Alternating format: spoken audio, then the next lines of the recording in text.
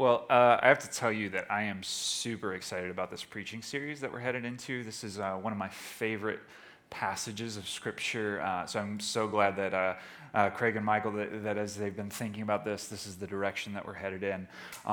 There's also a lot of cultural baggage attached to the Sermon on the Mount. A lot of people want to make Jesus fit their framework, and so we're going to talk about that a little bit today.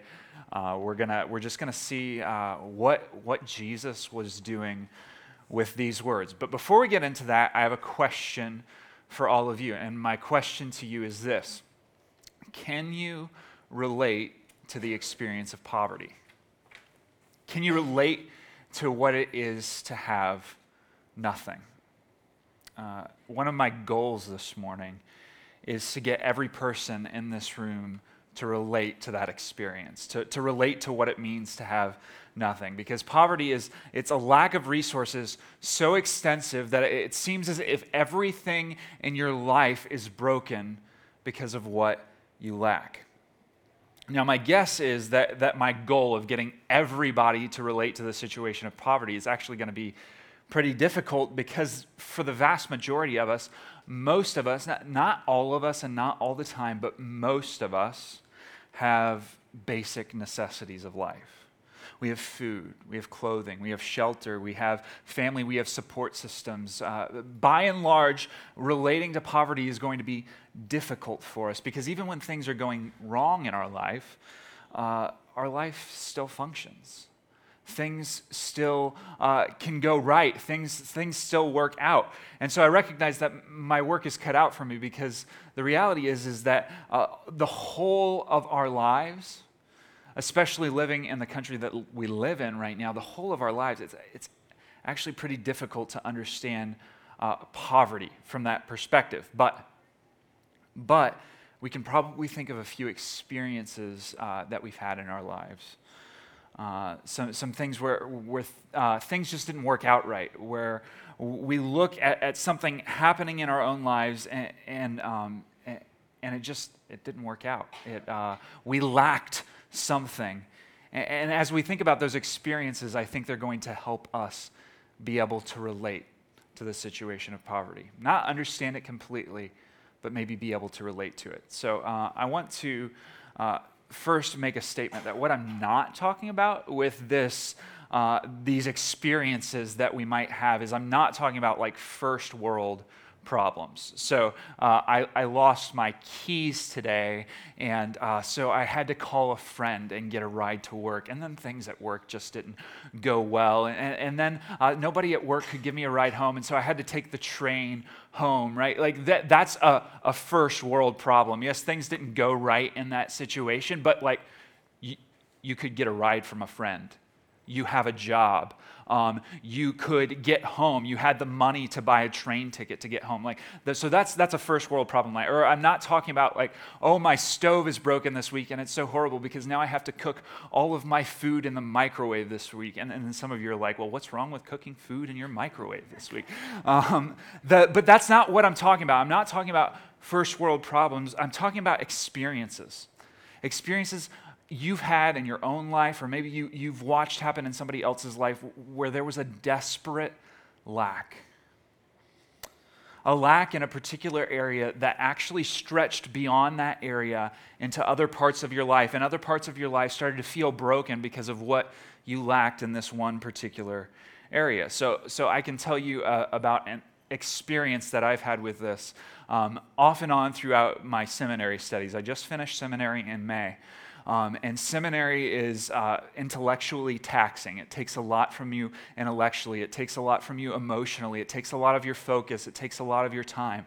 And so as I was investing in seminary, I found myself sometimes frustrated because I felt that I lacked what I needed to accomplish this thing and do it well. And what I lacked there, it actually stretched into other parts of my life, so that this experience of lack that I had in just not being able to do things well all the time in my seminary studies, it stretched in other parts of my life, my relationships and the way that I interacted with people. Those things started to feel broken because of what I lacked. Now, that's minor compared to some of the experiences that most of you have probably had.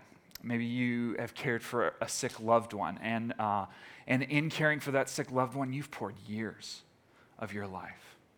You've poured money and time and energy, and what you lacked because of this loved one's sickness, it actually began to stretch into other parts of your life. So that life all across the board became more difficult because your time is running out, and your money is running out, and your energy is running out. Maybe you yourself have battled a disease where you had to go out of work, where what you were lacking physically began to stretch into other areas that demanded more of your time to focus, and you didn't have a job, and your relationships get strained. Maybe you have a situation where financial ends just aren't coming together, and so what you lack financially actually starts to stretch into other areas of your life. Your life starts to feel broken because of what you lack. Maybe you have simply had a season where it looks like that everything you touch fails. You have things that you're supposed to accomplish, goals that you want to set, and every time you take a step, it falls apart. And the stress of not being able to accomplish it begins to stretch into other parts of your life so that your relationships feel broken. Your emotional health is harmed. Your ability to relate to people, it becomes more difficult. You see, we all have these times when we experience the lack of necessary resources, and what we lack is so extensive that it stretches into other parts of our life. Now, I want to talk about an important reality. Poverty is more intense and longer lasting than any of these experiences. But these experiences of desperate lack that we have, they can help us begin to relate to the situation of poverty. And this is why it's important for us to relate to this situation. Jesus is talking to impoverished people, and he's going to talk about the poor, the people who are impoverished in spirit.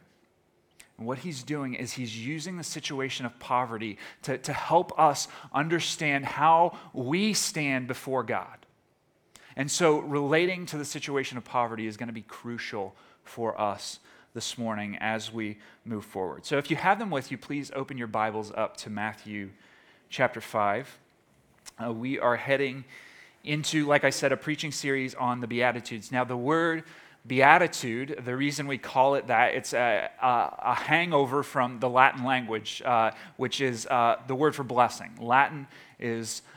Beatitude is the word for simply blessing. Now, culturally, the way that we typically use this is we talk about them as good moral and ethical teaching.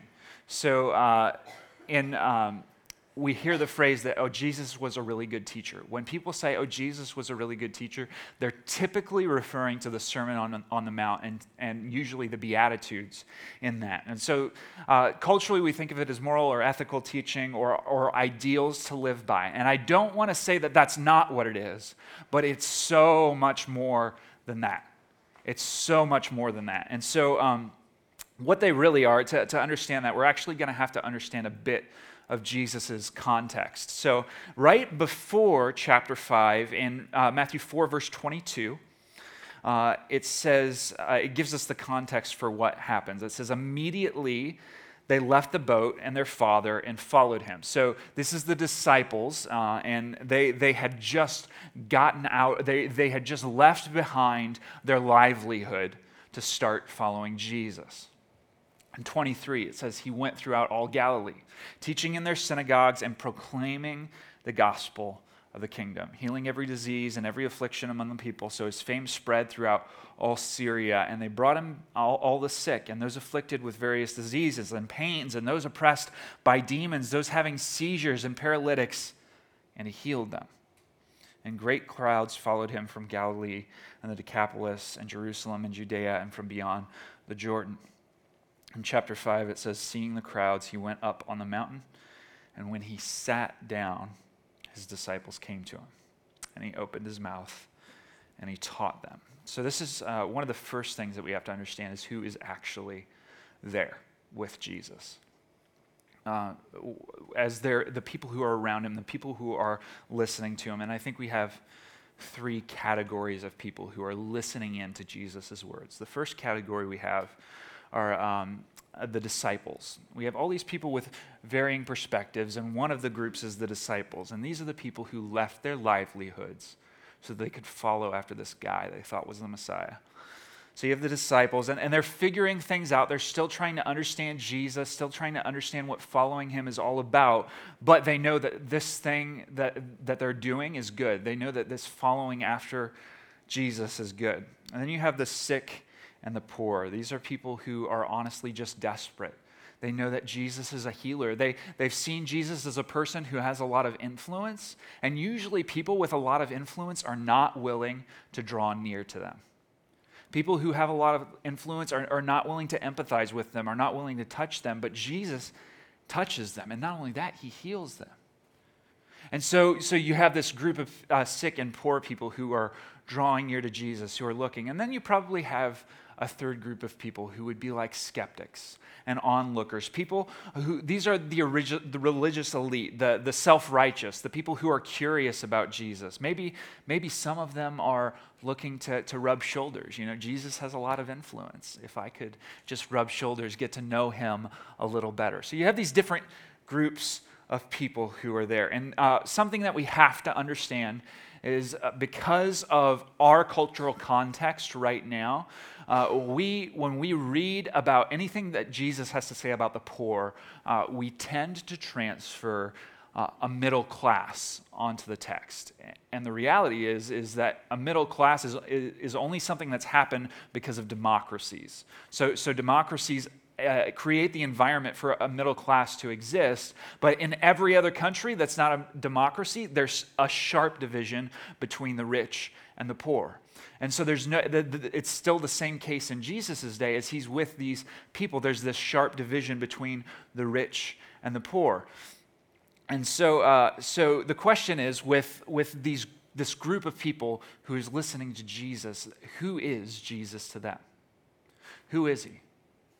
He's just starting off his earthly ministry. He's just got a start. He has gone around and obviously started healing people. His disciples have started following him. This is Jesus' first recorded sermon that we have. So it's very